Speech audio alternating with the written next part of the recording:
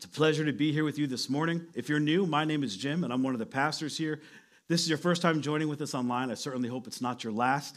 Believe it or not, we have a gift for you. We set out to create a place for people who don't have church or who don't like church to be. So if you're here, we have a gift for you. Find one of our volunteers. If you're online, let us know, and we'll make sure we get you that gift as well. For all of you dads in the room or soon-to-be dads in the room, as I know there are at least one of you, maybe more, let me say from the bottom of my heart, Happy Father's Day. It is so good to see your faces. For those of you online, Happy Father's Day. I'm not seeing your face, and you're totally missing out on that Fielder's Choice gift card.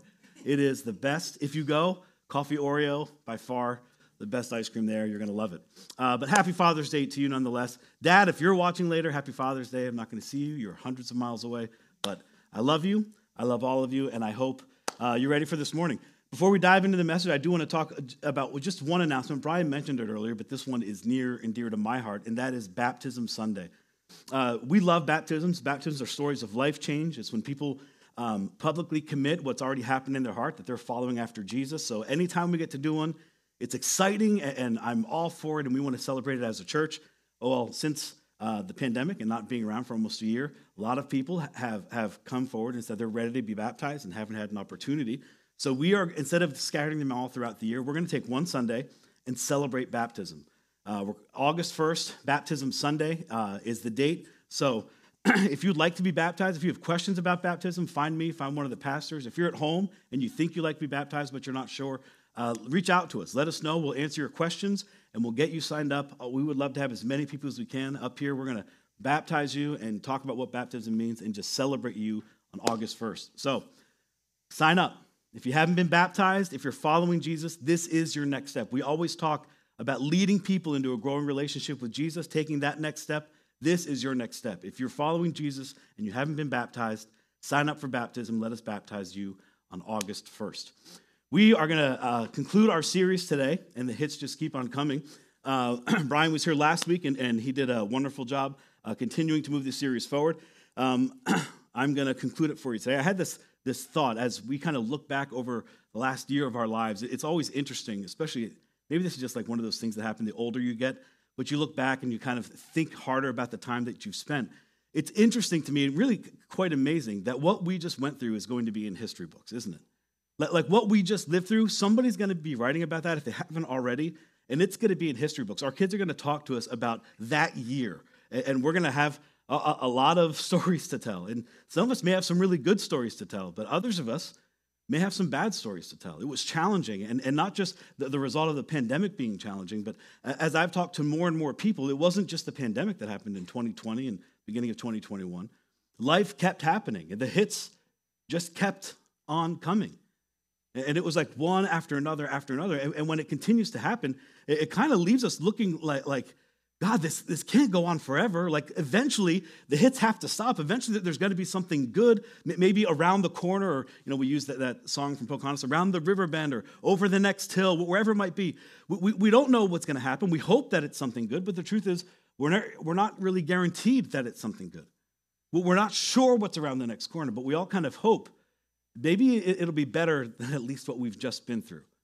My hope for all of us is that through this series, that we wouldn't just hope that there's something better, but that we would have a resilience of our faith, that even if it doesn't get better, even if the hits keep on coming, that our faith will be solid, that our faith will be proof, whatever, pandemic proof, or job loss proof, or infertility proof, if that's what the season you're going through, or relationship proof, if you feel like a relationship's falling apart, that whatever you feel in the blank there, whatever it is that you're going through, that our faith would have such resilience and such strength that regardless of what we're going through, our faith would last.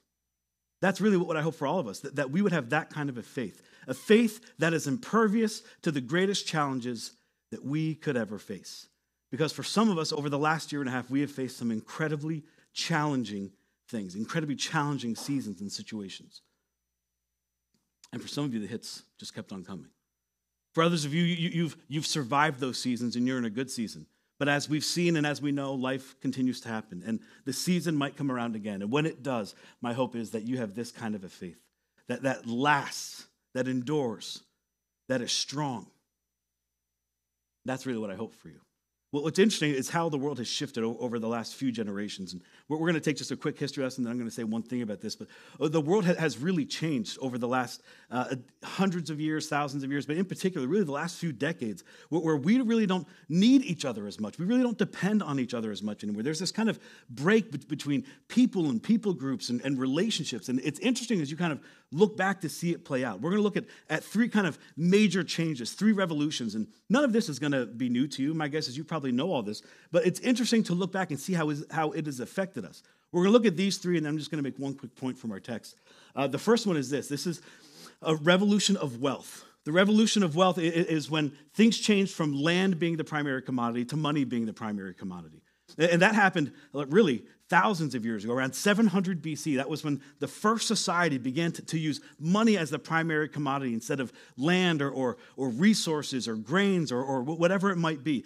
Something changed. Before it was land. That was the commodity, and you gained land when you continued to offer services or resources to people, and that's how you kind of built your wealth. And there was this personal interaction with people as you built that. But as time went on and on and on, land became less of the commodity, and money became a commodity. And then as time continued to go on, we don't even have to be near each other to exchange money. So there's this break in people. We don't need each other anymore. We don't need each other even to get wealthy and exchange wealth. That's the first revolution. The next revolution is the revolution of work, from human work to machine work. And we've seen this play out in our society. This is like the Industrial Revolution. We got smarter and we became more technical, and we built machines to do work for us. They were more efficient and faster.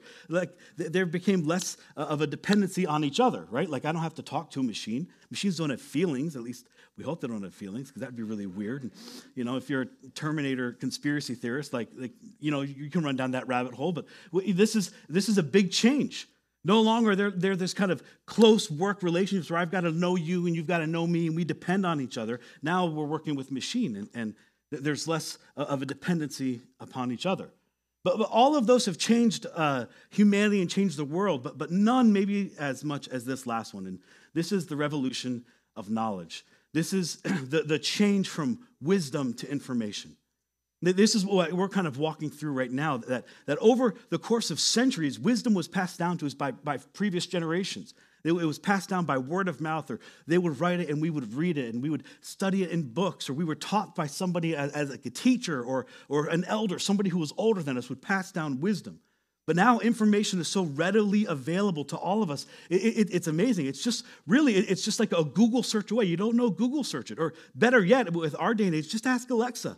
My 4-year-old daughter is absolutely adorable, and sometimes she runs into the kitchen. We'll have arguments over what a certain fact is, and she'll run into the kitchen, Alexa! Alexa! Alexa can barely understand her voice. The thing starts spinning orange, and she's spitting out answers, and she gets angry and starts screaming, but information is so readily available to her.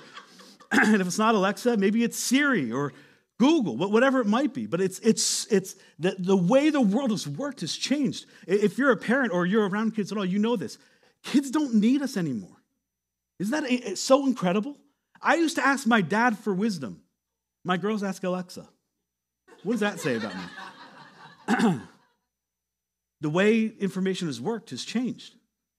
We're at a place where they don't need to read the Encyclopedia Britannica that used to take up our bookshelves in our homes. Do you guys, I know I'm old, but do you remember the Encyclopedia Britannica salesman who come by like every few years? Everybody nodding their head is around my age or a little older. Everyone else is like, an encyclopedia, what?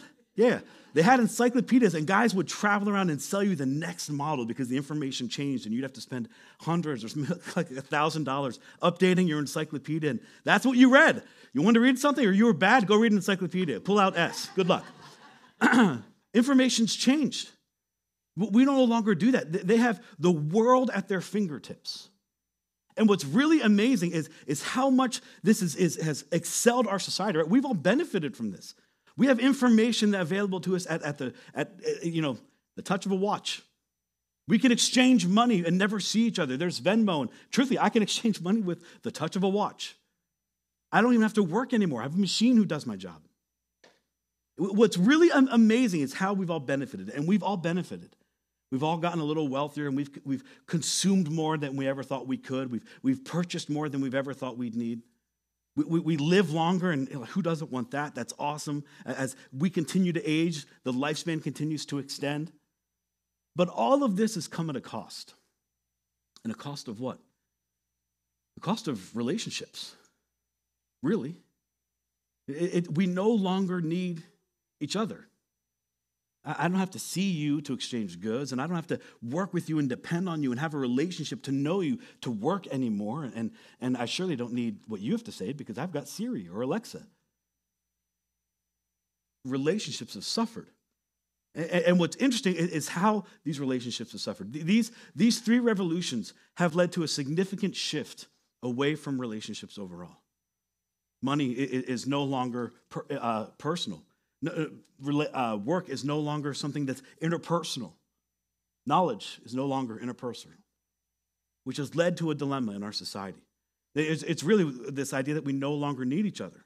But the more we kind of walk this path of no longer needing each other, it led us to this next pandemic, and that is loneliness. Loneliness is perhaps the greatest pandemic. It's the thing that we've suffered with the most through what we just went through. And what's wild is that you don't have to be living alone to be lonely. As a matter of fact, there are a lot of people who live alone and never feel lonely. There are a lot of people who work and live around a bunch of people and feel exceptionally lonely. And as the more lonely we become, the more feelings of depression we get, and then the more depressed we get, and the more isolated we become. And it just keeps going. As a matter of fact, the health agency has done so much research in this. They've tried to compare what it's like to experience loneliness on a day-to-day routine, on a day-to-day schedule. What's the toll it takes on a person to be that kind of lonely? They made a comparison, and here's what they said. It would be like smoking 15 cigarettes a day. That's the actual effect it has on a person. There's an actual health side effect to feeling lonely. 15 cigarettes a day. Now, if you smoke 15 cigarettes a day, good for you. If you don't, that's the effect. It literally attacks and destroys your body. And this is the cost. We've excelled and we've become wealthier, and we've excelled and we've become healthier, and we've excelled. And now we can do so much more with the information and the machines that are available to us, but at the cost of ourselves. No one's in our corner. We've lost those relationships. When things get tough, as they've been tough, who do we go to? See, when the hits keep coming, and they do, the relationships that ground us become essential. So here's the question that we're going to ask over and over again today. Who do you go to? What relationships do you have? When the hits keep coming, and they will keep coming, and you may be on the good season of that now, right? It feels like the pandemic is beginning to end, and we're gathering together, and it's summer in Maine, and I don't know, that just gives everybody energy and excitement. The hits come. Who do you have? See, this reminds us of what's most important in life, and this is something Paul had in spades.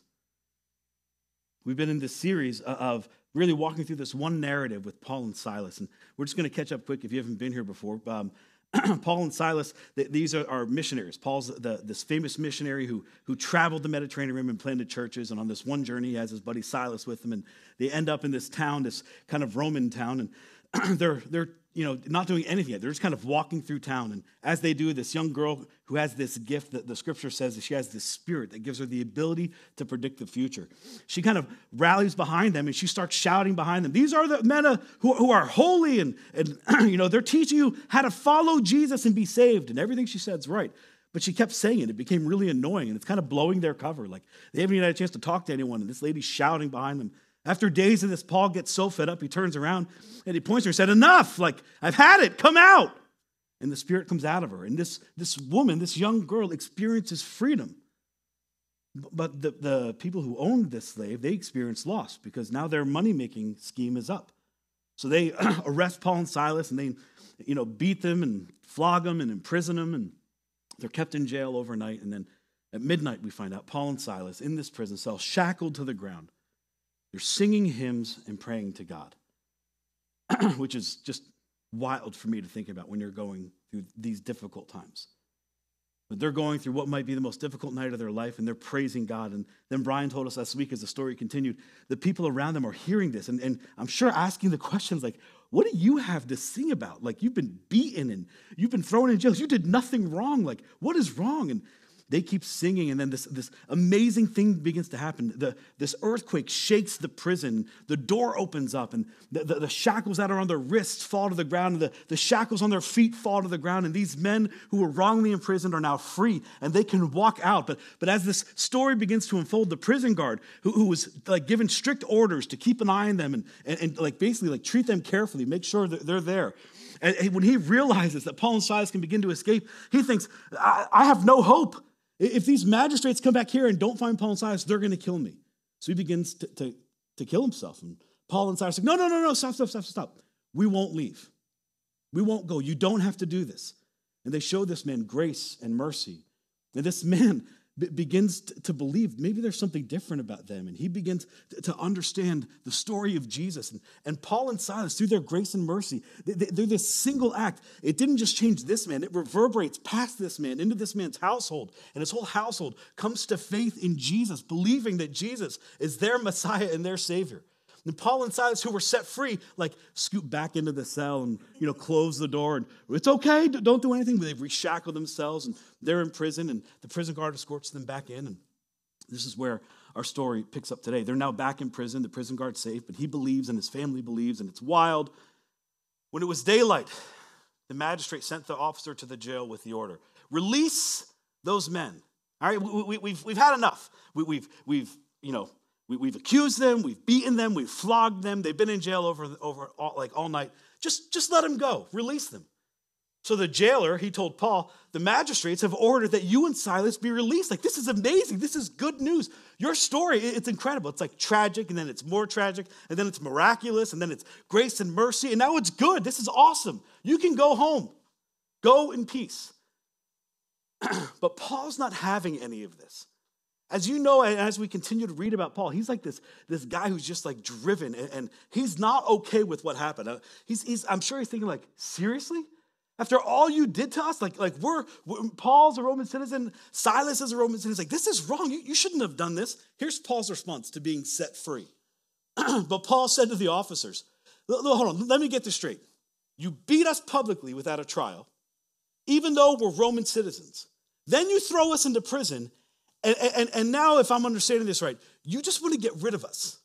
You just want us to go away quietly. Like let's not shine a light on this. Just sneak out and leave. Like, no, I'm not okay with this. When I read this part of the story, I think to myself, Paul, like, just shut up and go. Like, just leave. They're letting you go. Like, look at all, it was tragic, and then it was miraculous. The doors opened up, and then you did the amazing thing, and you stayed to save this guy, and then he really got saved, and he found Jesus. And now they're opening the door for you, and you're like, no. Like, leave. This is one of those stories that, like, when you tell your friends later, and you say, I said this, and they're like, no, did you really say that? And you're like, no, I thought it, though. Like, I thought it.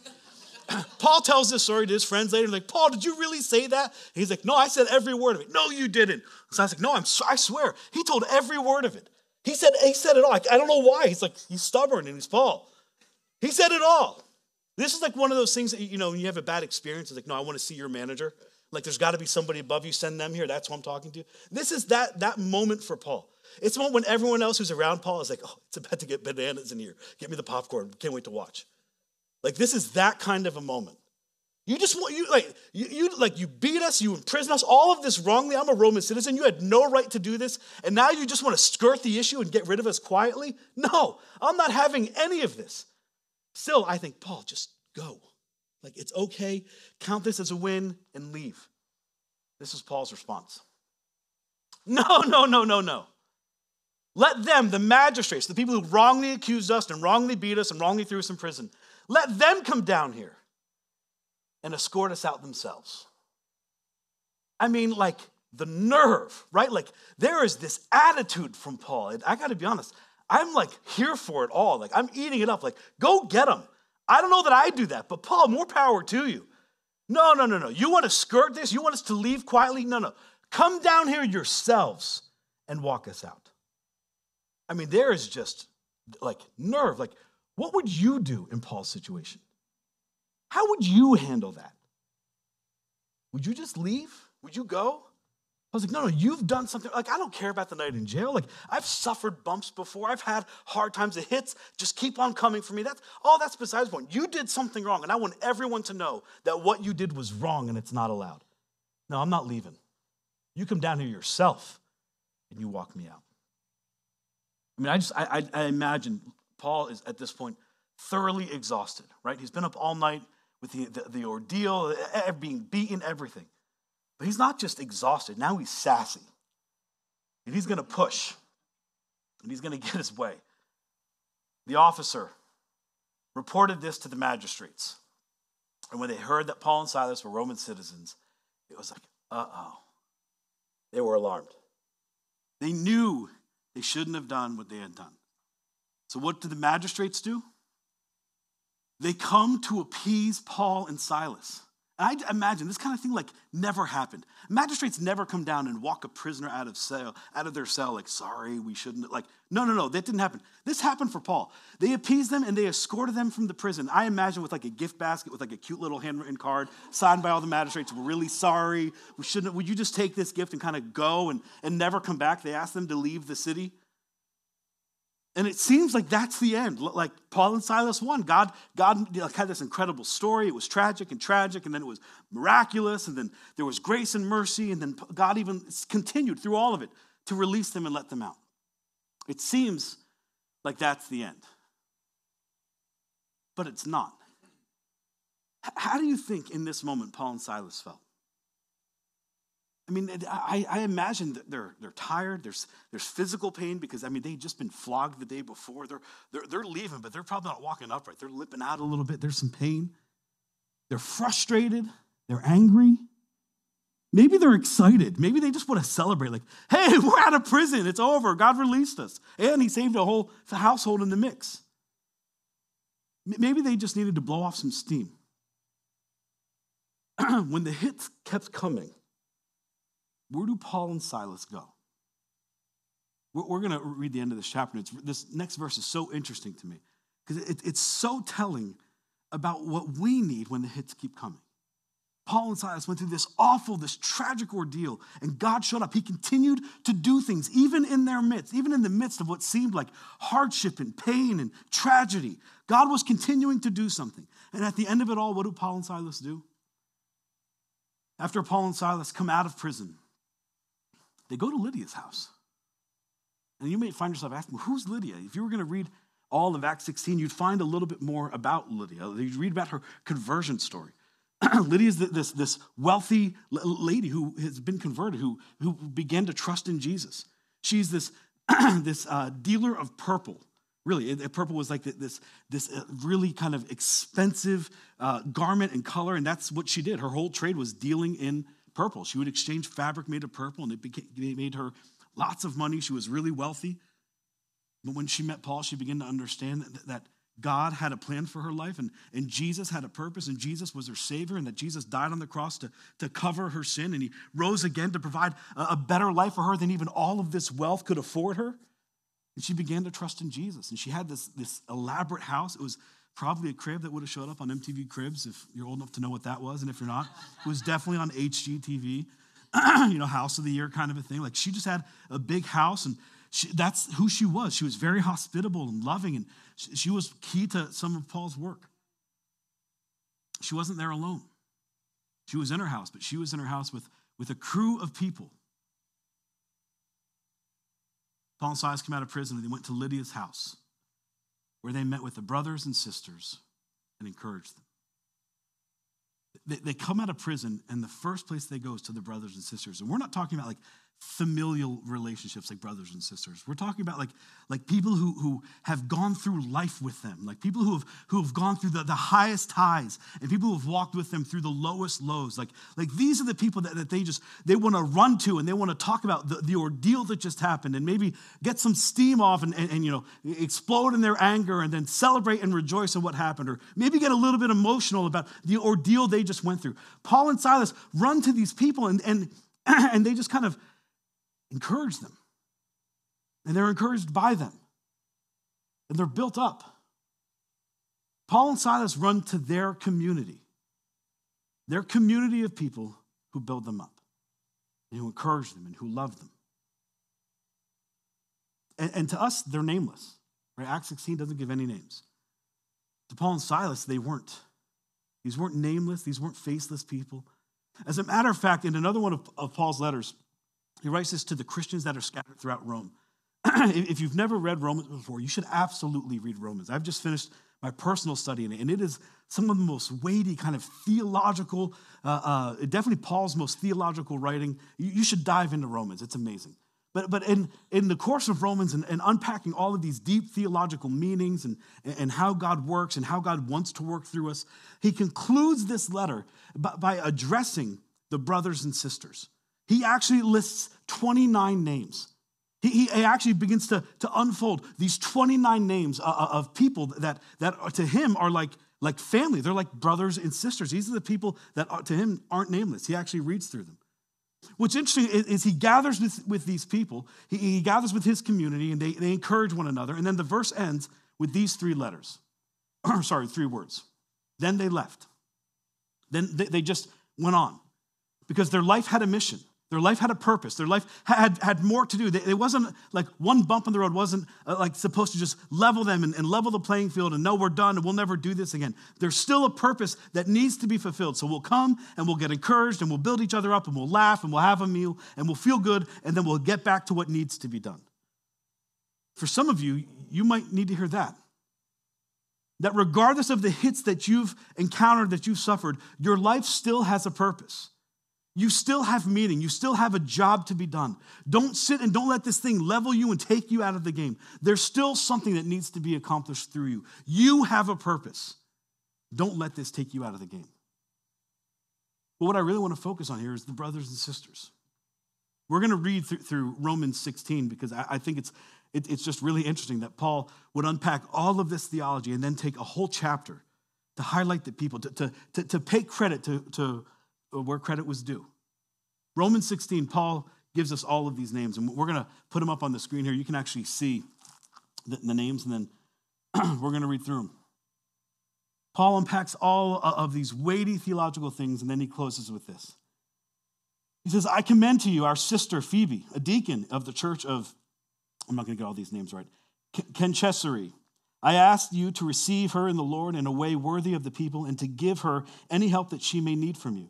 For she has been the benefactor of many people, including me. Greet Priscilla and Aquila, my co-workers in Christ. They risked their lives for me. Not only I, but all the church of the Gentiles are grateful to them.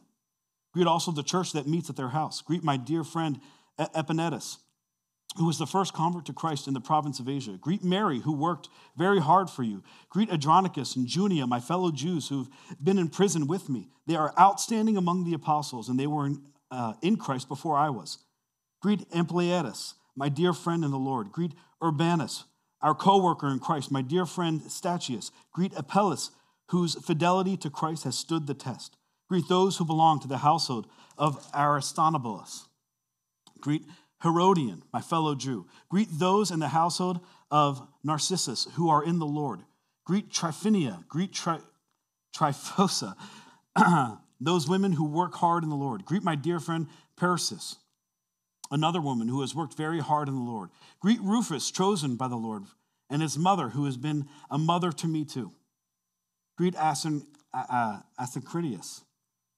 Phlegon, Hermas, Petrobus, Hermas, and the other brothers and sisters with him.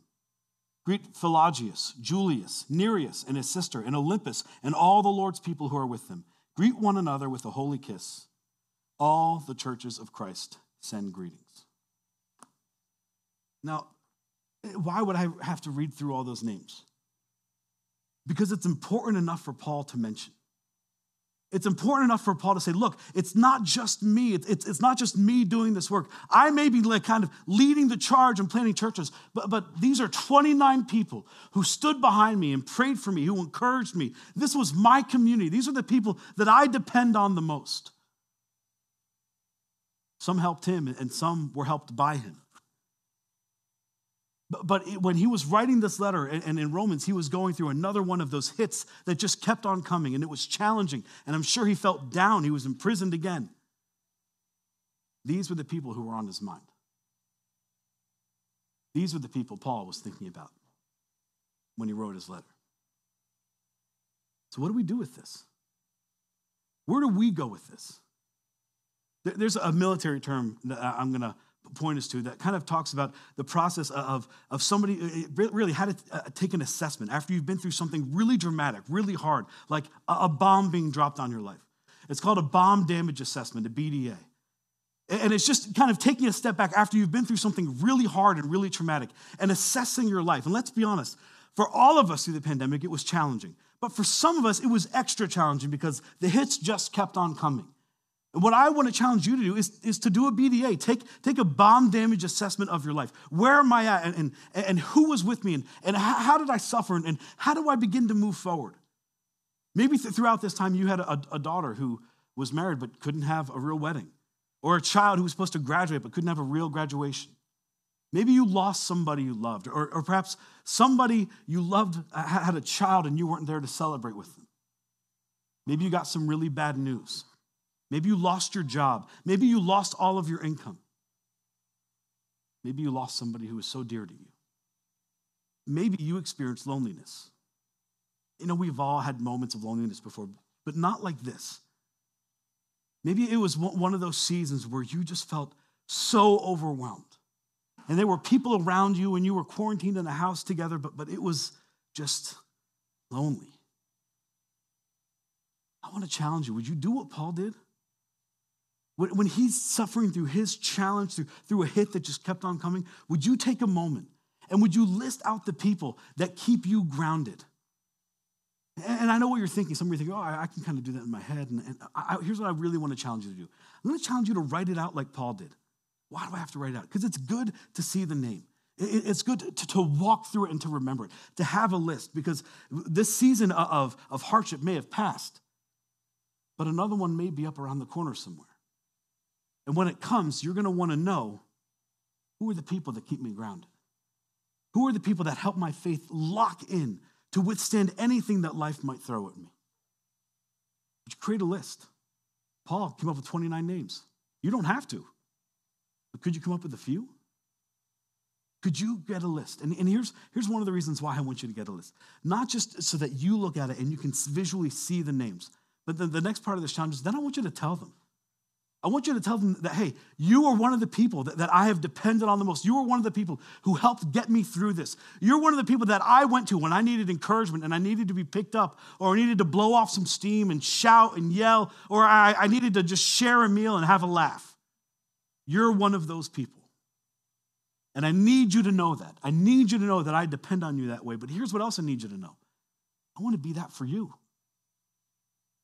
Would you tell them? I remember, and I'm not going to spend a lot of time talking about what I've been through, but you know that my wife was given a diagnosis of cancer a few months ago. I remember the day it happened, and I'm not an overly emotional person. I cry about my girls all the time, but aside from my girls, I'm really not overly emotional. I got the news, and I was fine.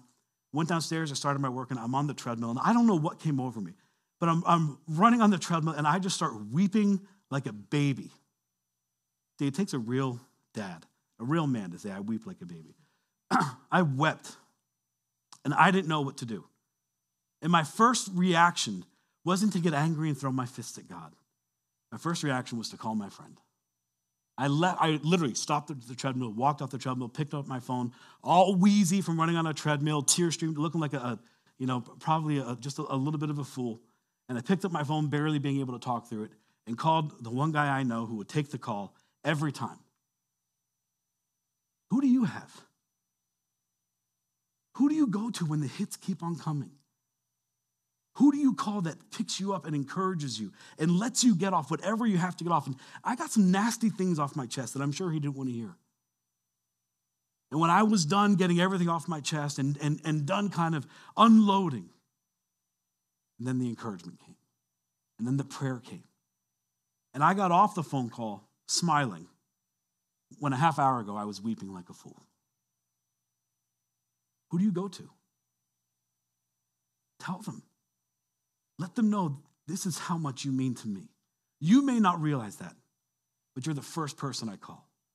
You're the first person I text. You're the person I want to go and I want to get a coffee with and talk this thing through. Tell them. Then the last step, make yourself available to them. And my guess is this is the step that's hardest for us because life gets busy. I mean, we just came out of a season where life was put on pause, right? Everything slowed down. But as we're coming out of this, life's beginning to pick back up again. And before we know it, we're going to be right back in the business like we were in 2019. And another hit's going to come, and somebody's going to ask you, hey, do you have people to go to? Do you have that list? Yeah, I listened to Jim. I actually followed what he said that Sunday. And I made a list, which props to you. I have the list, and I'm walking through the list, and that's awesome. Did you tell them? Yeah, I actually told them. Did you make yourself available to them? Well, things got busy. Sports picked up again, and my job picked up, and there was summer activities. And what if they need you as much as you need them? Would you make yourself available to them? Who are your people? I added a new person to my list this morning, little Lucille. First time I met her, she cuddled right into my chest, and I thought, you know what, this is what I need. I just need a baby hug. It just makes you feel good. Who's on your list? And maybe you're sitting here and you're thinking, Jim, that's great for everybody else, but I don't even know where to start. I don't have any relationship like that. Then let me give you some encouragement. This is exactly why God created the church. And when I say the church, I'm not just talking about the global church. I'm particularly talking about you people and you watching online in Journey Church. If you would say to yourself, I don't have those relationships, I don't have a community. Here's the amazing thing. The beauty of the church is that there is always a community waiting for you.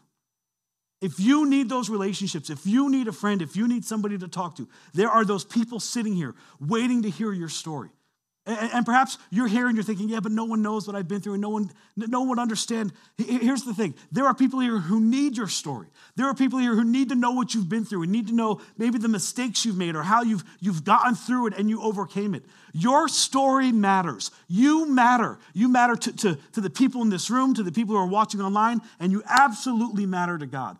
And if you need a community of people to rally around you and encourage you and lift you up, then you are in the right place. That is why God created his church, to be a community of people who would lift each other up and not tear each other down, who would encourage each other, who would pray for each other. So if you're here and you say, Jim, I can't even make a list, just write Journey Church at the top because we are your community. We're waiting for you. And if you're sitting at home and you're thinking, yeah, but I'm not ready. I'm not ready. When you're ready, we're here and we're waiting for you. And perhaps you're one of the people who say, I can't do that. I tried that once and the church failed me. And maybe that's why you don't go to church anymore and someone drug you here today. Or maybe that's why you kind of gave up on your faith and you put it down. Let me challenge you just this one time. Let me beg you. Give the church another chance. Not the building, the community of people who follow Jesus. That's why we're here. Because we want to be like Jesus. And that's what Jesus was for us. Who's your community? Who are the people that you need in your life? That you go to when things are hard, that you go to when you need to blow off steam, that you go to when you just need to throw a party and celebrate. Would you write it down? Would you tell them? And would you make yourself available to them?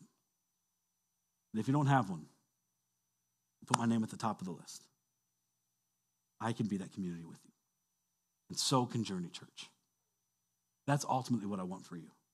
To have a faith that lasts, that endures, that regardless of what life will throw at you, that your faith will stand strong and firm because your eyes are on Jesus and a community of people are supporting you. In light of that, let me pray for you this morning. Heavenly Father, I thank you, Lord, for this incredible story. God, and it's not just a fairy tale that we tell our kids at night, but God, this is an amazing story of Paul and Silas. God, there is so much to be learned from this, but I pray, God, that we would learn these key things, that we would trust you, that you are at work in our lives even when we can't see you and even when things look their very worst. God, I pray that not only would we learn to trust on you, but that we would depend on the people that you've put around us, Lord, the community of believers, the people, God, that are there to lift us up and to encourage us. God, would you help us to make note of that? Would you help us, God, to even offer ourselves to them and say, we are here for you, just like you've been there for us. And God, would we support and love each other through all the hard times that come, and God, even through the good times that come. God, and if the hits keep on coming, would you surround us with those people? Would you build us up? Would you encourage us? I love you, Lord, and I thank you for always being at work in our lives. God, and I do believe that there are better days ahead. Maybe not right around the corner. God, maybe it's the next one, but there are better days ahead. God, anytime we follow after you, things in our lives do get better. And I thank you for that. In Jesus' name, amen.